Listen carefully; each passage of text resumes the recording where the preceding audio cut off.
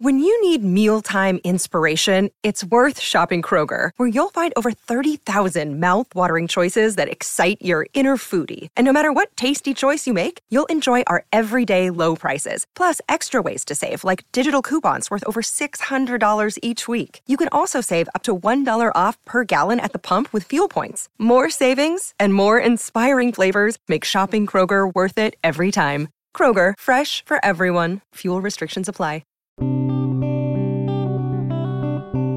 This is First Draft, a dialogue on writing. I'm Mitzi Rabkin. This is a show about craft, the writing life, and the themes that are present in a writer's work. Every interview is a journey. I don't really know where our conversation is going to go, but I do know that it's fascinating every time, and one way or another, we seem to get around to what it means to be human and how, through craft, that idea is made manifest. Thank you for joining me on this literary pilgrimage into the mind of one writer at a time. My interview today is with Anahid Nersessian, author of the nonfiction book Keats' Odes, A Lover's Discourse. A great poem is new in some sense every time you read it. And so in that sense, it's really hard to come to any sort of closure with a great poem. You'll always find something new in it. It'll always move you or injure you in a new way. We'll be back with Anahid Nersessian after these essential words. First, I want to say to you, thank you for listening. The episode you're about to tune into represents 8+ years of dedication and perseverance for producing this show. In addition to conversations that go into depth about a writer's work and obsessions, this show and every interview it features aims to embody the values of honesty, vulnerability, curiosity, and connection. I invite you to join me in this journey as a First Draft patron, which gives you access to cuts from the interviews that didn't make it into the final show, ad-free, pitch-free episodes, and writing tips from my guests. You can become a supporter by going to patreon.com/firstdraftwriters. That's patreon.com/firstdraftwriters. Any amount is welcome, but for $6 a month, you receive thank you gifts on a monthly basis. Plus, when you donate to First Draft, you are joining the community of writers and readers who support conversations like the one you are about to hear. With your donation, you are saying yes to continuing the space of honesty, vulnerability, curiosity, and connection that each show reaches to achieve. You are the scaffolding that holds up this platform, that shares the insights and challenges of the writing life. So please go to patreon.com/firstdraftwriters. And let's be honest, there is so much free content out there. In fact, what you are about to listen to is free, but it is not without expense in hard costs and labor to make. Don't get me wrong, producing these interviews is indeed a labor of love, but there is an incredible amount of labor involved, time and effort, planning and schedule wrangling across time zones, from Colorado to New York to London to Tel Aviv to Auckland and back again. And it all adds up to the creation of this show and the archive, which has more than 300 episodes you can dive into. I put so much care and effort into this show, and I hope you can tell with every episode. The process begins when I select a book, contact the author, schedule the interview. Then I read the book, take notes, conduct research, have the conversation, and edit the show. This takes equipment, organization, more late nights than you can imagine, and a lot of heart and sweat to come to fruition each week. And there is no staff. I am the show from start to finish. I know you may not be in front of a computer right now, so why not write a note on your hand or set the alarm on your phone to remind yourself to donate to First Draft when you get home. Please beat the odds of having to listen to this 7 times before you join the First Draft community. Go to patreon.com/firstdraftwriters. Please stay tuned at the end of this show. I'll offer recommendations on an episode in the archive that is similar to the one you're about to hear. And please rate the show on iTunes and tell everyone you know to subscribe. And thank you for your support and for being here with me today, right now, in this moment. And on to the show. My guest today is Anahid Nersessian, author of the nonfiction books The Calamity Form on Poetry and Social Life and Utopia Limited, Romanticism and Adjustment. She is the co-editor of the Thinking Literature series and is an associate professor of English at UCLA. Her new book, Keats's Odes, A Lover's Discourse, is part essay, part criticism of Keats's great odes, which includes his odes to a nightingale, Grecian urn, indolence, melancholy, psyche, and autumn. Nersessian illuminates why these poems still have so much to say while paralleling them with meditations on her own life. The book emerged from her lifelong attachment to Keats's poetry, which she first read when she was 12 years old. We began with me asking Anahid Nersessian this question. I'm just kind of curious about your fascination with Keats because he is not necessarily an easy poet to read.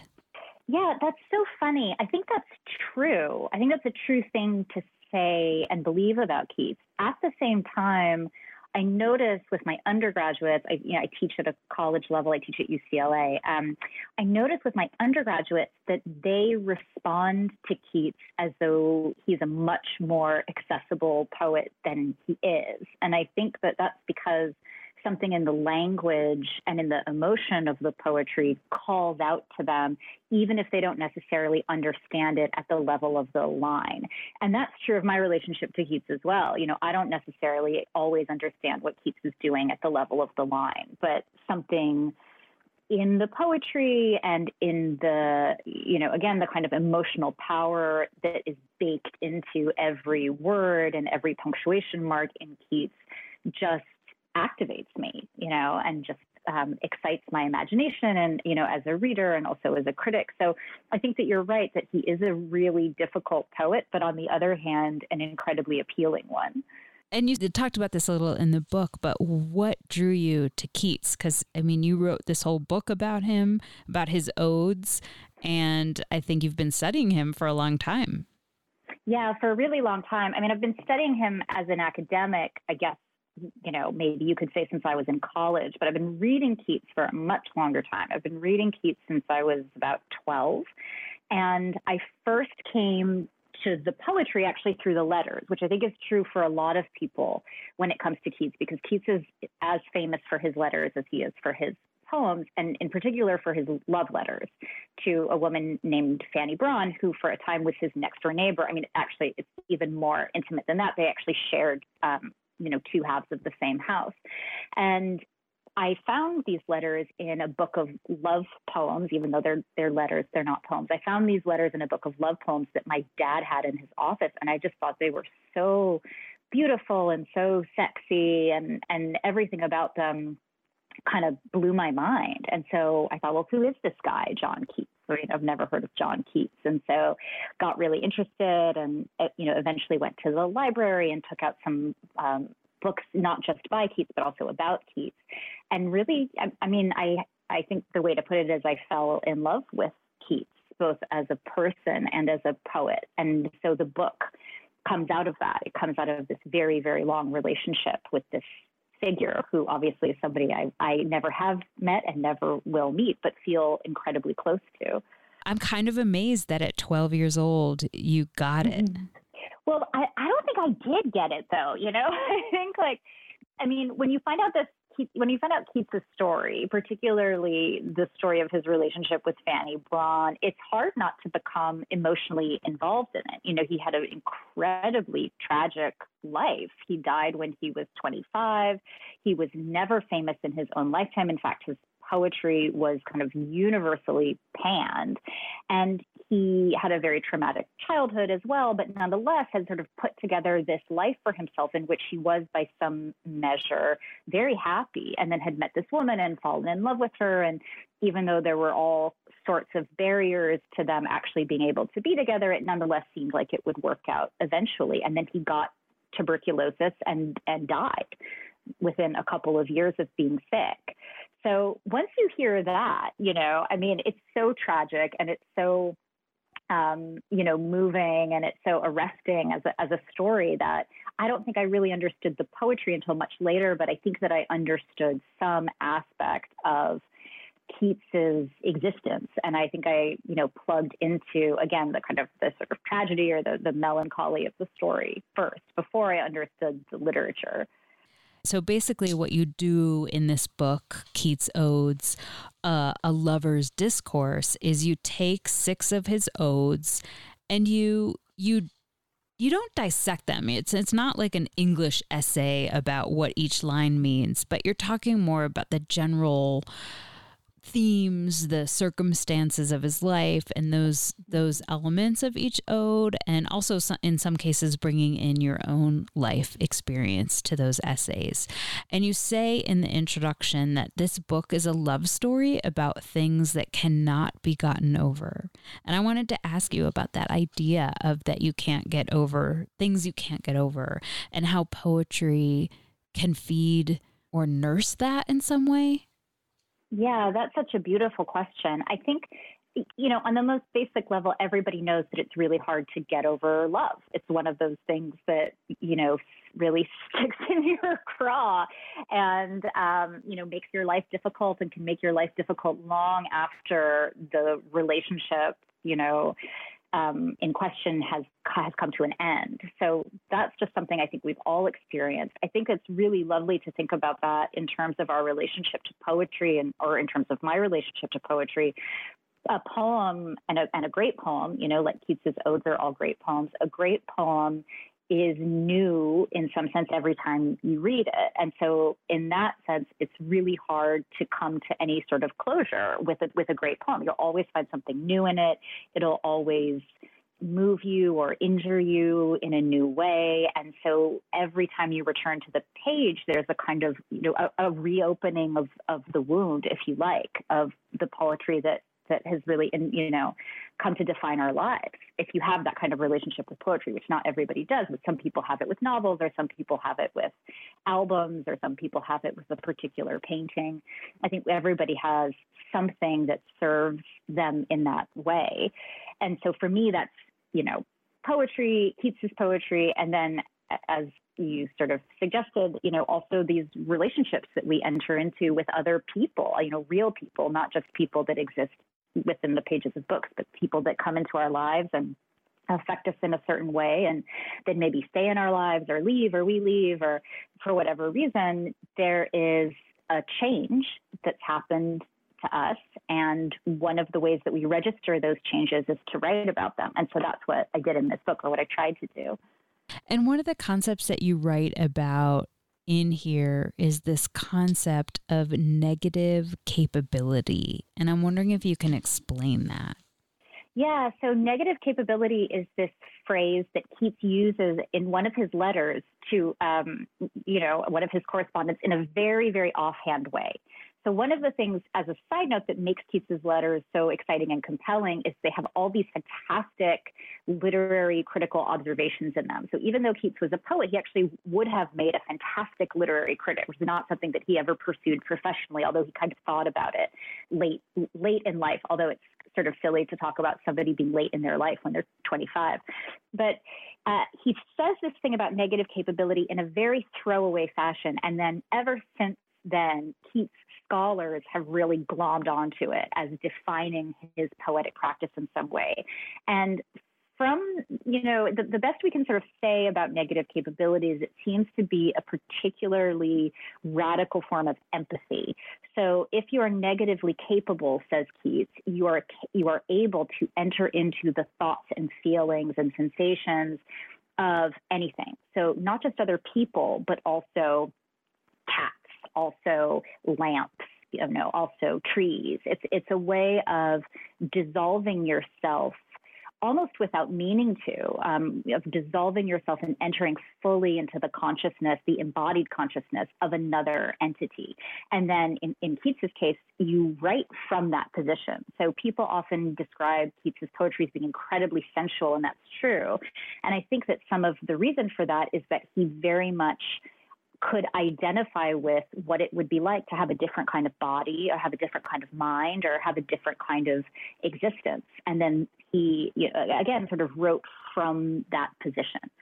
And his reviewers, though, thought that sensuality, at least some of them, that he was unhealthy, unclean, or like a sexual deviant. So he was fighting against that, maybe fighting in his own while he was still alive. Yeah, for sure. I mean, and it's funny, it is true. Those reviewers are not totally wrong. So even though, I love Keats and they hate Keats, those contemporary reviewers, people who were reading and writing about Keats's poetry in the 18 teens, would come back again and again to this notion that the poetry was licentious, that it was dirty, that it was, not for innocent eyes. And when you read Keats's poetry, nothing in there is sexually explicit, but the language is very, very sexy. And it's hard to sometimes pinpoint why that is. On the one hand, Keats will often describe people's bodies, especially women's bodies, in a way that is very predictably sensual. So he'll talk about, the female form in ways that are totally familiar to us. But I actually think that the so-called licentiousness of Keats's poetry has much more to do with this excess and abundance of language that he pours into every line. And so you feel as though you're encountering something that's kind of obscene, even though you're really not, but it feels that way. We feel like we should be blushing when we read Keats. And so that's what those reviewers were responding to for sure. What I get out of it, and, when I was in college and I was an English major, the first thing I ever read by him was Ode to a Nightingale, which is the first poem that you share and write about in your book. And it has always stuck with me. I'm afraid to say how many decades later, that poem, because what I walked away with, and I'm sure that I needed my English teacher to help me interpret all this, was this sense from that poem was the absolute sheer bliss of being alive, of being a human, of being a sensual body, to be able to love and taste and feel and hear the songs of the birds and feel your own feelings, right alongside, inseparable from our own obliteration, from our death, that the moment that we feel the most alive is actually the moment that we feel that we're about to lose everything. And this duality of almost like, there's some element that maybe is a tiny bit Buddhist of like that we have to unattach from all of it, and also like hedonistic at the same time. So that was my introduction to Keats. I just want to ask you if you feel like that's accurate and what you would say about that. Yeah, I think that's absolutely true. And, it's also, I should say, a lot of people have found certain kinds of Buddhist sensibilities in Keats because he is so interested in the negative, and he's so interested in the notion of emptying out the self. And you're totally right. I mean, there's that line in Ode to a Nightingale when he says, or the poet says, or, the poem says, now more than ever seems it rich to die. This moment at which you're feeling the most intensely embodied sensations that you've ever felt. You're smelling the air and you're feeling the flowers under your feet, and everything just seems unbelievably heightened. And yes, as you say, there's a sense of, man, it's incredible to be alive. It's incredible to have a body. It's incredible to be in the world. How thrilling. And yet this moment tips over into a kind of pain. And that's true. We know that from real life, sometimes really, really intense pleasure borders on pain. And then, of course, there are also people who derive intense pleasure from pain as well. And so Keats's poetry walks absolutely on that knife edge between feeling filled completely up and being emptied completely out. And the poetry, often vacillates between those two states or tries to register them at the same time. And do you feel those themes, that kind of, you write absorption and dissolution, are present throughout all of his poetry, whether he's writing about a nightingale or the psyche, or do you think that's unique to certain of his poems? Maybe the thing to say is it's unique to the best of Keats's poems because, again, Keats actually has like a lot of bad poems. I mean, I'll be the first to admit that, especially some of his earlier poems are like sort of notoriously bad. And he doesn't, one of the things that's remarkable about the great odes, all of which were written in 1819. I mean, that's worth saying. It's like six of the most famous poems, some of the most famous poems in the English language were all written in 1 year, basically back to back to back. And nothing that Keats had written before the great odes really gave any indication that he was about to, blow the top off his own artistry in the way that he ended up doing. So the earlier stuff, maybe not so much absorption and dissolution, maybe more bells and whistles and, bad metaphors. But when he gets to the odes, he seems to have figured out the truth of the statement that he makes in a letter to Fanny Brawne, which is, he says to her that when he's with her, when he thinks about her, he has a feeling as though he's dissolving because she's absorbed him. And so I think that partly through that relationship, and then also just partly because of his own sensibility, he was able in the odes to translate that feeling into an aesthetic, and able to write it in such a way that you could appreciate it yourself as a reader, and then you could begin to appreciate it beyond the confines of the poem. You could begin to appreciate it in life. But as you said about, the Ode to a Nightingale is sometimes that feeling of absorption and dissolution is wildly pleasurable, and sometimes it's quite terrifying. So you chose 6 odes in this book. Why did you choose these 6? So this is not really my doing. These are called by Keats scholars the great odes. So they're kind of a package deal. And all of them have the word ode in the title, except for the last one, which is called To Autumn. But yeah, they come in a tidy little package. And so I felt as though I had to write about all of them. And I also felt like I should write about them more or less in the order that Keats wrote them in, although nobody's quite sure exactly what order the poems were written in.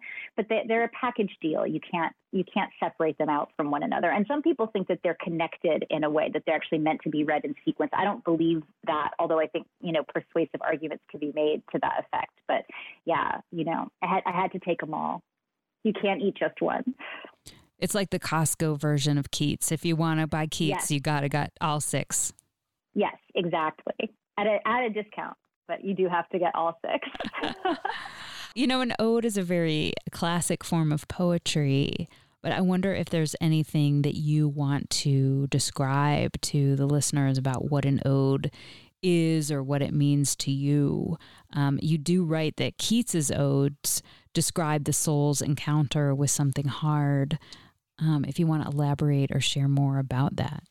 Yeah, so the classical definition of an ode is really straightforward. An ode is just a poem of praise. So it's usually directed or, directed to someone. Sometimes the object of praise is addressed very, very directly, sometimes more obscurely. But the ode is meant to praise or celebrate something. That's its most straightforward definition. And when you look at Keats's odes, that actually is more or less true about them too. The Ode to a Nightingale praises the song of the nightingale. To Autumn addresses the beauty of the season. So in that sense, they're straightforward. Once you really begin to dive into them, though, and go below the generic surface of the ode as a poem of praise, you begin to see that in certain ways, the object is something of a red herring. So, okay, I'm not really talking about this bird. I'm talking about what it is to be alive and what it is to feel on the edge of life and death. I'm not really talking about a Grecian urn. I'm talking about the history of the representation of sexual violence. I'm not really talking about autumn. I'm talking about political crisis. So because they all have these sort of covert meanings or these, multiple significances that are threaded through these lines, you start to realize that really what's going on in the ode is not so much an act of praise, but an act of thinking through something and an act of trying to identify what it is that we feel in proximity to life and death, in proximity to sexual violence, in proximity to political crisis. And this actually goes back to the first thing you said, that, there's a way in which the poem itself is never quite finished. And so, yeah, they're never quite finished because they are acts of thinking, and they're acts of thinking about very, very difficult things that we can always have new revelations about. So they're odes, but they're a lot more than that too. Do you have a favorite line from any of these? Like if you were at gunpoint in a dark alley in LA that you'd have to come up with? That would be a really amazing experience of being held at gunpoint if somebody said, give me your keys, give me your best Keats line. God, there's the really obvious ones that are just so beautiful, like now more than ever seems it rich to die. I think that's just killer. And that's why people invoke that line all the time. I am not a fan of the line, beauty is truth, truth, beauty. It's another very, very famous line that you just think, God, people would give their, eye teeth to have come up with a line like that. For me, my favorite of Keats's odes is the ode to Psyche. And it's not that there's a particular line of that poem that I love so much. I mean, the final line, to let the warm love in, is incredibly stunning, but for me, it's just the actual construction of the poem is so moving, and you kind of have to take it as a whole, because what it describes, particularly in the first stanza, is these two lovers, Cupid and Psyche, lying next to one another, and they're forming a kind of parenthesis. And the ode itself describes a parenthesis in their lovemaking. So the suggestion is that they've, been having sex, and now they're taking a break, they're resting, and then soon, they will outnumber all their previous kisses. But this is the break. This is the quiet moment where they're both sleeping next to each other, side by side. And so when you read the poem, you realize that parenthesis, or that breath, or that space, or that pause is actually appears almost in every line. Every line has a kind of hiccup in it. And so the motion of the poem and the way that the words are actually put together on the page mimics exactly what's being described, which is these two lovers and this sort of permanent, hiatus where that they're frozen in together. And so to me, just the performance of the poem, I think, is just so unbelievable. So it's not a particular line, but the whole experience of that ode for me is as good as it gets. Yeah. And again, that last line is to let the warm love in. And as you're writing about this, you're talking about these lovers, and they're embodied. They're also plural. In some ways, they are spoken of as one, and they are divine, and they are also bodies. And you also write about this, which was new to me, but I'm no Keats expert, was kind of the idea of this as an ecological poem. Mm-hmm. Can you share about that? Sure. So this is something I've been thinking about for a long time, and I actually talked about the poem exactly in these terms in my first academic book, and in my second academic book, and then in this book, which is not written for academics, but is written for a general audience. So it's something I'm clearly obsessed with, and maybe it's out of my system at last, but I don't know. In the poem, Keats asks, essentially to be made into a purely biodegradable entity. So he imagines and wishes for his brain to turn into a trellis, to turn into something that roses grow on, that flowers grow on. And I've always thought about this as a wish to disappear, which is very prevalent in all of Keats's poetry. He's always imagining himself disappearing. It goes back to that idea of negative capability. He wants to dissolve. He wants to be absorbed. But here, I think there's a particularly ecological twist to that desire to disappear, to vanish, because the poem has lots of negative things to say about human civilization. So it's very critical of organized religion. It's very critical of the building of monuments. It's very critical of certain kinds of social conventions, particularly those around sexuality. And then it works itself up to imagining a world in which civilization is in the past tense. And now we have been liberated from the pressure, the historical pressure, if you like, to make our mark on the world. We can just be. We can just be for a little bit. This actually, again, what you were saying earlier about the certain Buddhist tendencies in Keats comes out here too. Instead of desiring to make a mark on the world, maybe we could decide just to live these fragile, short, precious lives, and then to be gone. And to have that as an aspiration is I think, the ultimate dream of that poem. Can I tell you my favorite line? Yes. I should have asked. How rude. No. My favorite line is near the one that doesn't really jazz you that much, but it's, I have been half in love with easeful death. Oh my God. It brings tears to my eyes when I read it. I think because, there's like some ambivalence there, like half in love, but it's also just like this startling, almost like a revelation that people don't expect to hear because of our fear of death, probably even back, in the 18 teens when he was writing, it's like letting us in on this great secret that is kind of shocking. And yet he's not fully committed, and nor is death always easeful. But I also wanted to know what you know about this line. Yeah, well, I mean, and Keats knew very well that death was not easeful. It's one thing we haven't talked about is that Keats trained as a doctor. He was not going to be a poet. And in fact, his childhood friends, when they found out that he had become a poet or were asked about Keats after he died and was accruing a kind of posthumous fame, they all said, oh yeah, nobody thought that guy was going to be a poet. We all thought he was going to join the army or something because he was really rough and tumble. And, and he had gotten an apothecary's license and trained as a surgeon. All of this just means in our modern parlance that he was training to be a doctor, and gave it up kind of abruptly. He was actually quite a successful medical student. He was chosen for a very plum position by the top surgeon at the hospital where he was training, and gave it all up. But so as part of his apprenticeship, Keats had worked in a hospital that was reserved for so-called incurable patients, and in particular, incurable patients who were poor and so could not afford to be cared for at home. So, essentially what we would call kind of public hospital, although it was not a public hospital. It was sponsored by wealthy patrons.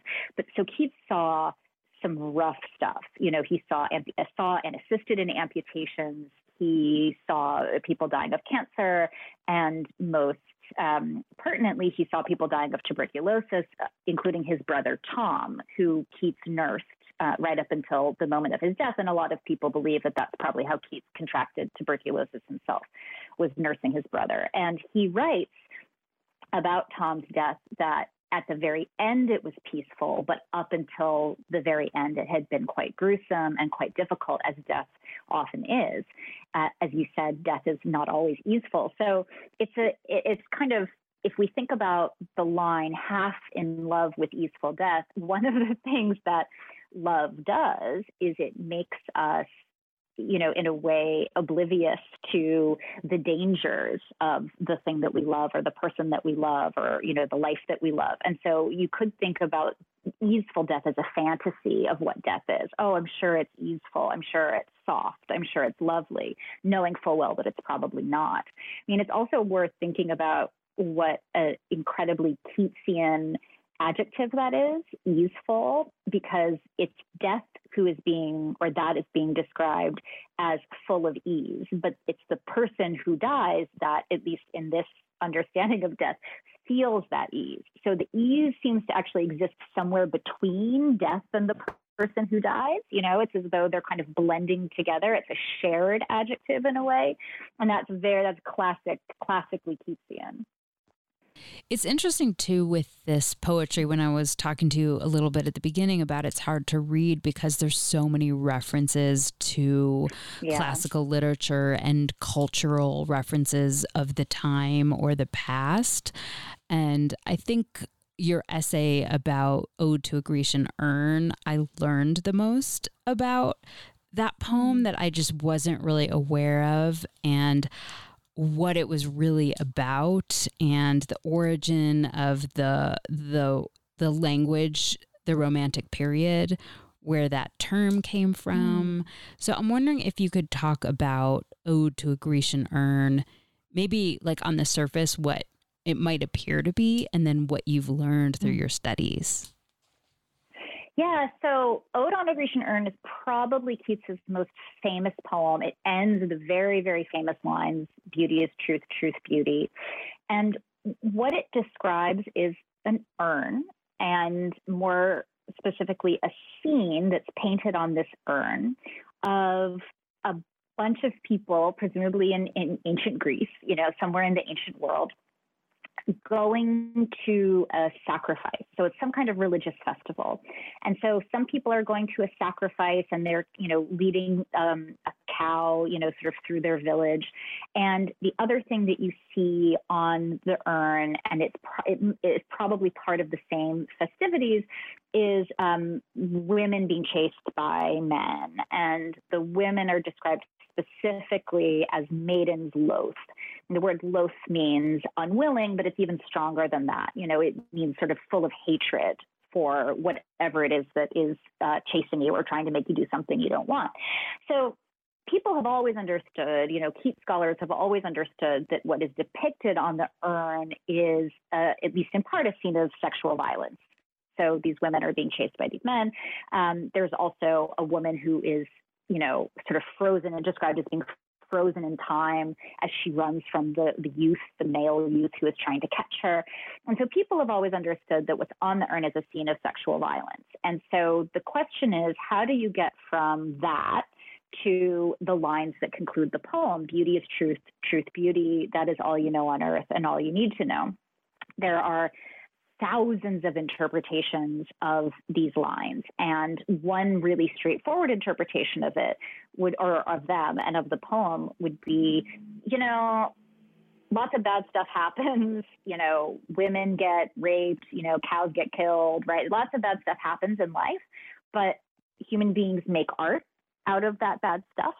And the art that they make is beautiful. And that's the truth of human experience. The truth of human experience is not all the bad stuff that goes down, but the redemption of that bad stuff through its representation, through its elevation into art.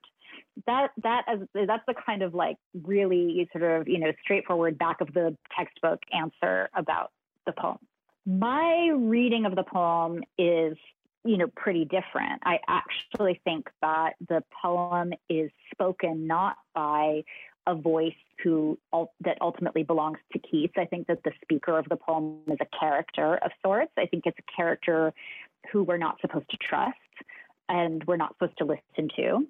And I think that message that is delivered at the end of the poem is actually supposed to fall flat, even if it sounds good, and it does sound good. I mean, those beautiful, beautiful lines with almost the perfect symmetry. Beauty is truth, truth, beauty. That is all you know on earth and all you need to know.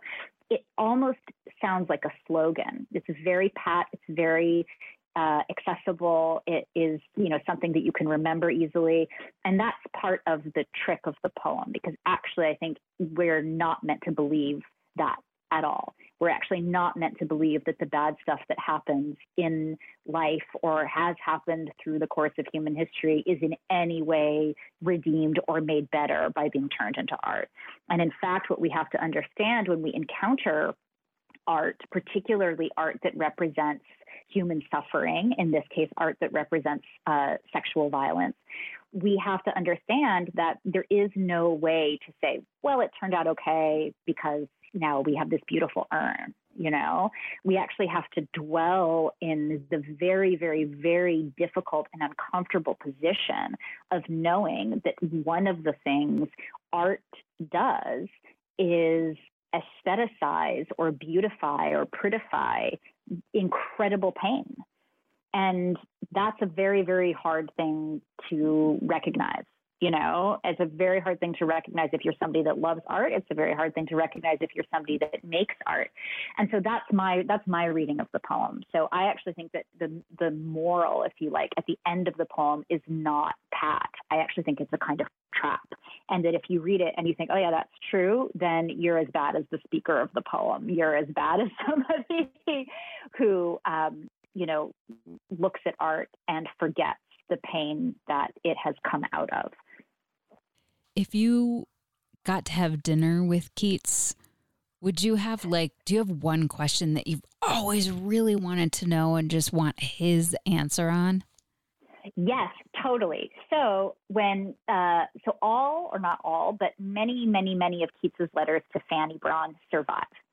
none of her letters to him survive, with the exception, or so we think, with the exception of the letters of hers that were buried with him. Keats is buried in the Protestant cemetery in Rome. Now, those letters that were buried with Keats, Fanny Braun's letters to Keats, are unopened, because when he was dying, Keats refused to open any of the letters that his lover sent him. He found it too painful, or he thought it would be too painful. So our only chance to know how Fanny Braun wrote to Keats, how she spoke to him, the kinds of things that she would say, are in that grave in the Protestant cemetery in Rome.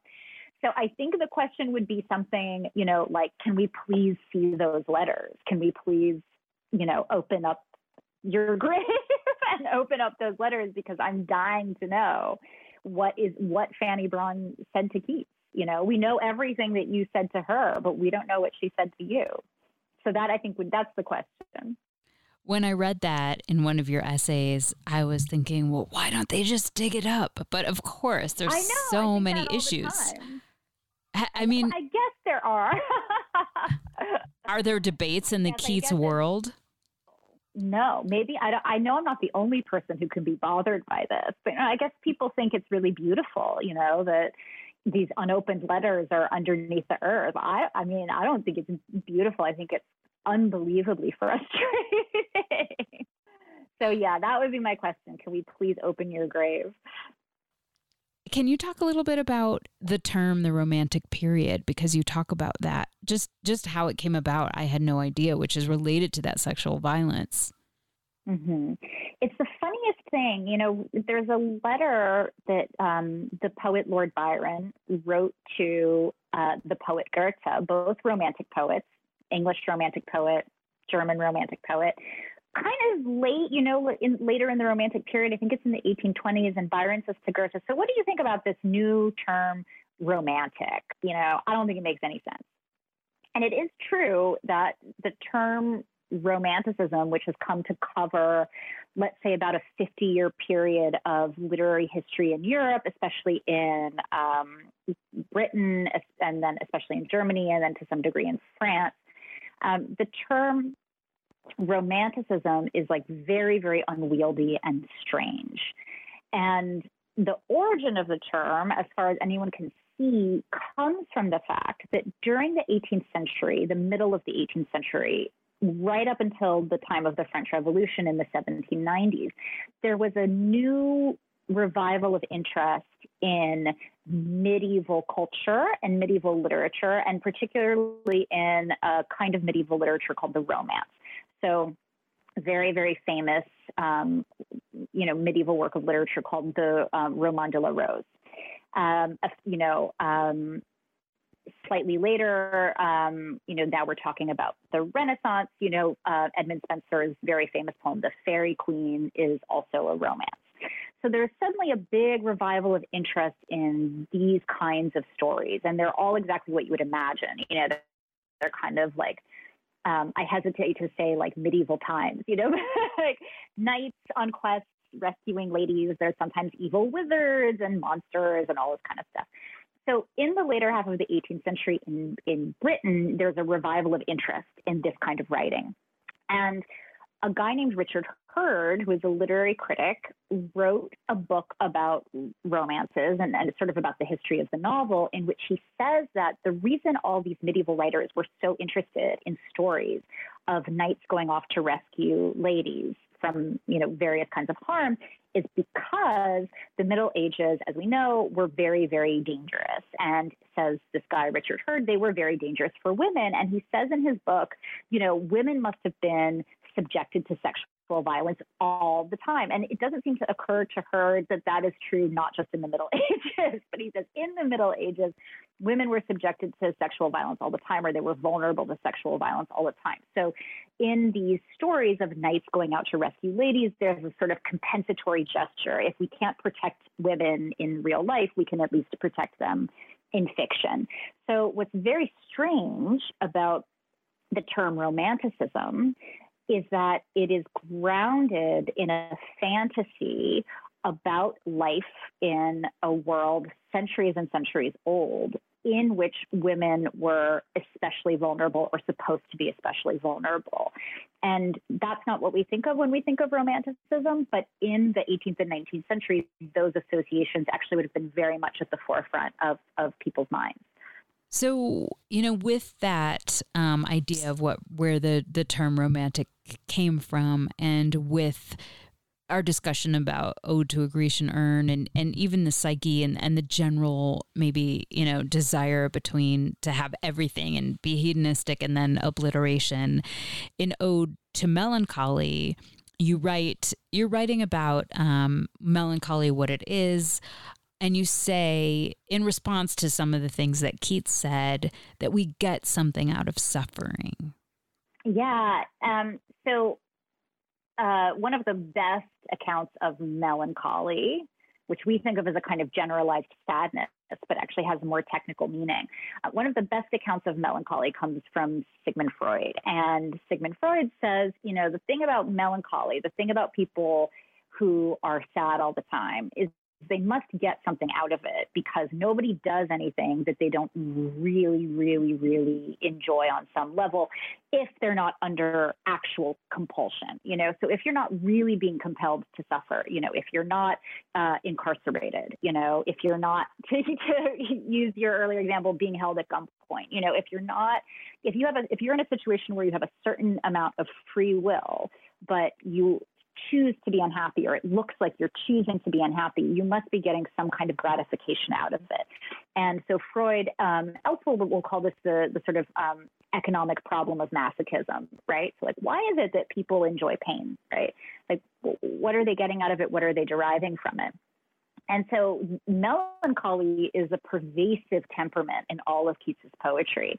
And it goes back in some sense to that notion of the most intensely pleasurable things verging on pain, and Keats's poetry being a ongoing exploration of that phenomenon. So Keats really wants to know, what do we get from suffering? Well, one of the things we get from it is poetic pleasure. One of the things we get from it is aesthetic beauty, because suffering can be quite picturesque.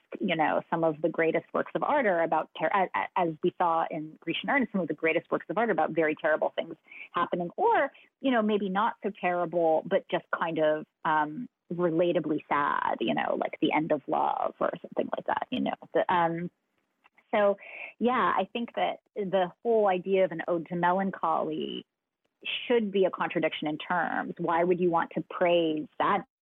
Why would you want to praise depression?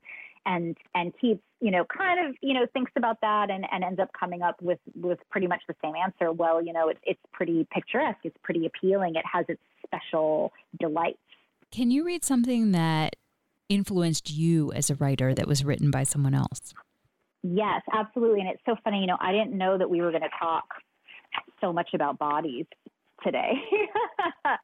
But the thing that I would say, and I can say more about like why this author and why this piece of writing in a second, but the thing that really influenced me in the book and that continues to influence me so much is the book Calamities by Renee Gladman, who is a writer that I just adore. And Calamities came out in 2016. And if people don't know the book, almost all of its sections begin with the phrase, "I began the day." So each, they're not really chapters, but yeah, like each, every couple of pages you get a story of some kind that begins, "I began the day." And this is one that I just think is remarkable. And so I'll read it. "I began the day trying to say the word body as many times as I could for myself and for everyone in this room. We were in a time where the body was important to a lot of people, and it was important to me. I wanted to exchange the word with all my correspondents. I wanted to say body to them. How is your body? Or writing through the body, or how the body activates objects in the room. I hoped to say body and see a change come over your face. Inside your body, the edge of the body, your body split. I split you. I hoped to reach a point in speaking where when it was time to say body, I could go silent instead. I'd pause, and everyone in the room would sound the word within themselves. I'd go, every time you put a hole in the, and demure, lower my head like a 40-watt bulb, look solemn, or would say, we all carry something in our, it could also be plural, and the collective internal silent hum would overwhelm my senses. This would be real communication. Something you started in your would finish in mine. So the thing I want to say about Renee Gladman is I went to a sort of, I think it was billed as a symposium. It was really a celebration of a book called The Hundreds, which was written by Kathleen Stewart and Lauren Berlant, who was my advisor in graduate school. And Lauren died at the very beginning of the summer. And Lauren and Katie Stewart threw this, kind of party for their book, which was coming out. And the way that the party or the symposium worked was sometimes people presented things they had written, and then some people actually did writing workshops. And one of the people who came and did a writing workshop was Renee Gladman. And what Renee had us do was listen to a piece of music, in this case, John Coltrane's Olé, which is one of my favorite pieces of music ever, and write about the music without using any language that referred specifically to it as a piece of music. So you couldn't talk about rhythm, you couldn't talk about sound, you couldn't talk about what instruments were being used. You had to find a language that was not specific to the medium that you were encountering, right? So that is incredibly difficult. I mean, even just describing it is incredibly difficult. And that experience, the experience of that writing, the experience of doing that workshop completely changed my writing practice. It made me understand that just in the same way as, we often say like, oh, we only use 10% of our brains or 20% of our brains. I don't know what it is. We only use a small percentage of our brains. We only engage with artworks in a very, very, very narrow way. We experience music as music. When we read a poem, we think about the words. When we watch a movie, we think about the story or whatever, But doing this, writing about one medium without any of the language that were, specific to that medium or that we're used to describing that medium, and really, really changed how I write about poetry. And I'm a person that is already very interested in sound and very interested in the way that certain kinds of sonic pressures, sonic and metrical pressures emerge and dissipate in the poem. But it helped me suddenly see poetry in, like a whole new dimension, not just as an assemblage of words. Not like I really just thought that way before, but it completely blew me open. And I had already read Calamities. It wasn't the first time I had read that book, but I just thought that it was that this whole discussion about the body and how how remarkable would it be if we didn't actually ever use the word body, but we all knew that we were using it, and so I could begin to have a thought, and you could finish it in yourself, in your body. That to me is very, very Keatsian. So I love the way that Renee writes. I love that it is at once very, very cerebral and very immediate. I find something really comforting about her writing, even though it's challenging. It's challenging prose, and people talk about Renee Gladman as an experimental writer. I think that's true. But to me, it always feels, there's something about it that feels very recognizable, or that feels, like home to me. I think I feel so comfortable in the presence of this person's mind, and so excited in the presence of this person's mind. So that's what I would say is Renee Gladman all the way. Can you read something you wrote? Maybe it was tricky or hard or changed a lot from the first draft. The thing that there's a passage in the book that I wrote, I don't even know how many times. Like I probably rewrote or tweaked it up to 50 times. That's what I would say. And sometimes I would be doing a full scale rewrite. Sometimes I would be lying in bed trying to go to sleep, and I would wake up and I would think, oh God, I have to change that one word. And I would, write down a note on my phone to myself, change that word to this word. And it is in the chapter on ode on melancholy. And I should say, just to contextualize the passage, that the first line that which I will read, the first line refers back to a line very early of the chapter, and it's a line that comes from Doris Lessing. And Doris Lessing is describing in her book, Memoirs of a Survivor, the experience of having someone look at her with the expert assessment of possibilities by a prisoner observing a new jailer, which is just a completely mind-blowing line. And so I have used that line to describe a similar experience of having somebody look at me with the expert assessment of possibilities of a prisoner observing a new jailer. So the passage that I revised over and over and over again begins by referring back to that line and to that experience. Once the jailer, I'm now the object of an unflinching rhetoric of criminalization. Everything I do is wrong. It comes easily to me to ask for forgiveness, but even though I really do mean it and really do want it, I'm also getting tired of this nonsense. If love is anything not laid waste by this world, it is free. Mine is. Beneath all uncertainties, it is sacred in the way of a riot, like the very idea of song. It has to be dragged kicking and screaming, even from the scene of its final insult, for which I too am responsible, not least because I greet with furious exultation the moment it all goes to pieces and I abandon hope and us. From various corners, I hear I have been characteristically insensible or clueless, as well as hypocritical, beguiling, and cruel. No one seems convinced of what I know to be true about my love, that it was not wanted for what it was, but for the pain it could guarantee.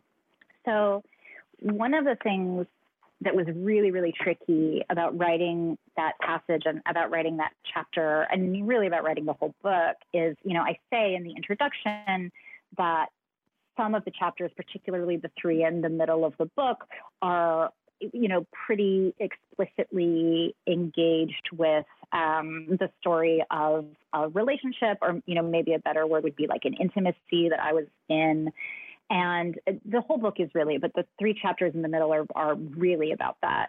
And it was really, really important to me to write about that story, or to write that story in a way that didn't suggest any kind of closure, in a way that didn't put any blame anywhere, like not on me and not on the other person, that was just like a blame-free account. And it was, lastly, I would say, really, really important for me to find a way to write about my own failings in a way that didn't exonerate me, and that also wasn't melodramatic and therefore like exonerating me in another way. So basically what I'm saying is I wanted to write about myself in a way that didn't make excuses for myself. And that was very, very hard. And so that's why at the end of the passage, and I hadn't put this in originally, this was actually a very late revision, I brought in that stuff about, having been told that I had been hypocritical and beguiling and cruel. I wanted to have, and all that's true, all that stuff, was said to me, has been said to me, including, by people who I think, really like me and care about me and, think I'm like an okay person or whatever, like my, some dear friends. I really wanted to put that in there because I really wanted to give myself a bit of a hard time, And I think that is hard to do as a writer in a way that, again, doesn't tip over into a kind of, performative self-loathing, like, oh, I'm so bad and I deserve everything I get. And, God, like, how could I even bear to live with myself? Like, I didn't want to do that, I wanted to find a way to talk about the ways in which I, like everyone else, can be difficult. And also to describe, the ways in which I was also in a difficult situation that wasn't just about my difficulty. And that was really, really hard, and I wanted so badly to just get it right. And I felt like that was not just a writer's obligation, but also a kind of ethical obligation to the truth of the situation. I wanted to be faithful to the truth of the situation as I understood it.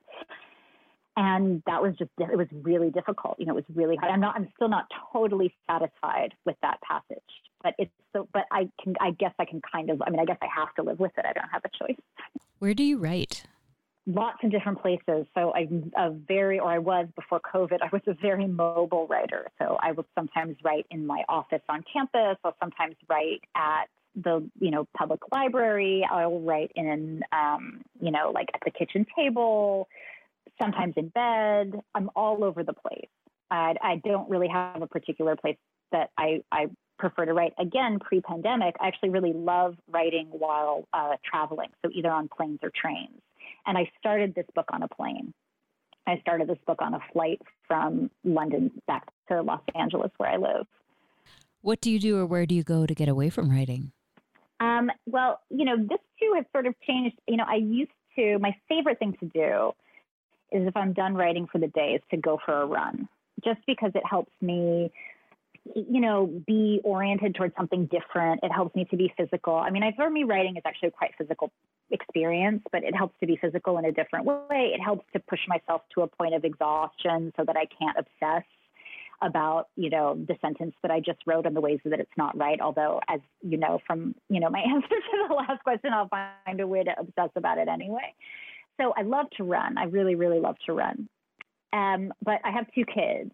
So I have a 5-year-old and I have a 6-month-old. So, basically, whether by choice or not, the thing that I do to get away from writing is just to play with my kids, which is a wonderful thing to do, to get out of your own head as well. Who do you show your work to first to get feedback? It really depends. It took me a long time to get used to showing my work to other people, because when I was in graduate school, there was not a culture of sharing work. And I always wanted to share work, and I always wanted to be in reading groups with people that, even though I was in a reading group, we didn't really share any writing. So I love sharing writing, and I love reading other people's rough drafts and just thinking through the really messy parts of an argument, or, with anybody. So there are a few people. This book, the Keats book in particular, I had a little roster of readers from whom I wanted different things. So to graduate students at UCLA, Dandy Mang and Jesslyn Whittel, I showed it to them very, very early, and they were generous enough to read it for me and to give me encouragement and, just to let me know I was on the right track. I think I kind of just wanted a gut check from those two, because I trust their guts. And my friend Anthony Madrid, who is a poet and a critic and just a wonderful writer and a really hilarious human being, I sent it to him because I knew that he would hold me to a very, very high standard. So the thing I said in response to the question about something that I revised over and over again, I wanted to do right by the situation that I was in, by the kind of emotional life of that situation. And I didn't want to let myself off the hook. And I knew that Anthony would absolutely not let me off the hook. He's a very, very, what's the word I'm looking for? Just like a strenuous moral thinker. So he would read it and he would send me notes via email in extremely large font, like 35-point font, saying, you're a terrible person. He would sort of say that kind of stuff, like half seriously, but definitely half of it was serious. And so, I had Anthony to really keep me on my toes, and I'm really grateful for that. And then, I showed it to my best friend. I showed it to a few other people, and I got a lot of feedback on this Keats book, and I was so grateful to have that feedback. And the book would not have been written without those sort of voices chiming in and pulling it into shape. How have you dealt with rejection?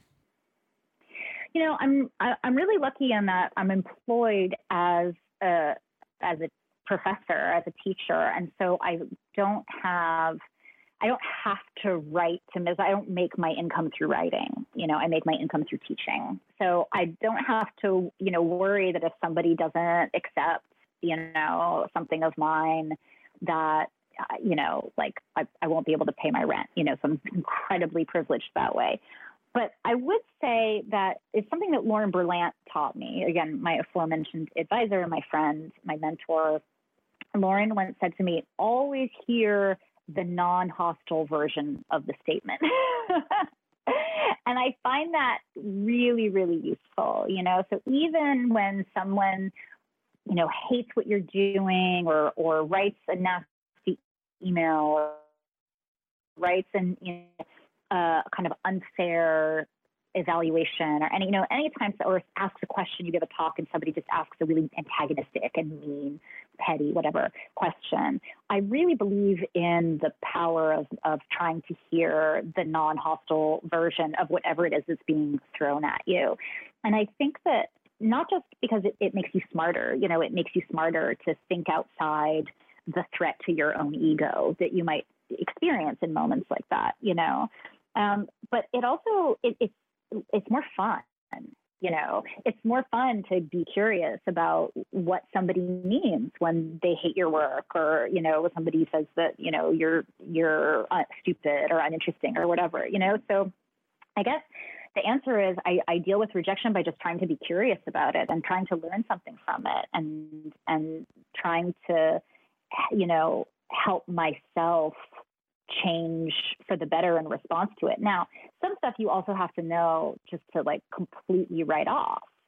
Some stuff is not helpful, but Lauren was such a great one for making the world more interesting, making life more interesting. And so that's my version of trying to continue in the vein of what she taught me. And what is your favorite word? Yes. I love saying it. I love hearing it. I love it. It's perfect. Perfect word, perfect meaning. Yes. Thank you so much for your time. I'm so appreciative. Oh, thank you. This was so fun. If you like today's show with Anahid Nersessian, author of Keats's Odes, A Lover's Discourse, check out my interview with Rachel Kushner. We talked about her novel, The Flamethrowers, the business of art, writing fiction versus essays, and riding a motorcycle as fast as she could. You can find that interview in the entire First Draft archive of more than 350 interviews at firstdraftwriters.com. You can stay tuned to First Draft on social media on Facebook, Twitter, and Instagram. Just look for First Draft ADOW. You can email me at firstdraftwriters@gmail.com anytime. Remember, there are plenty of extras for becoming a member and donating to First Draft, including access to pitch-free, ad-free content, as well as cuts from the interviews that didn't make it into the final show, writing tips from my guests, books, and more. Join me as I reach for honesty, vulnerability, connection, curiosity, and insights on craft with each episode. I can't tell you enough how much each and every single dollar counts to keeping the show alive. The first tier of support is just $6 a month. So please go to patreon.com/firstdraftwriters. Coming up in the next few months on First Draft, interviews with Evie Wild, Lan Samantha Chang, Thriti Umrigar, and Jacqueline Michard. I want to send out a huge thank you to my patrons for making this interview happen. Your support makes First Draft, a dialogue on writing, a reality every week. Please stay healthy and safe.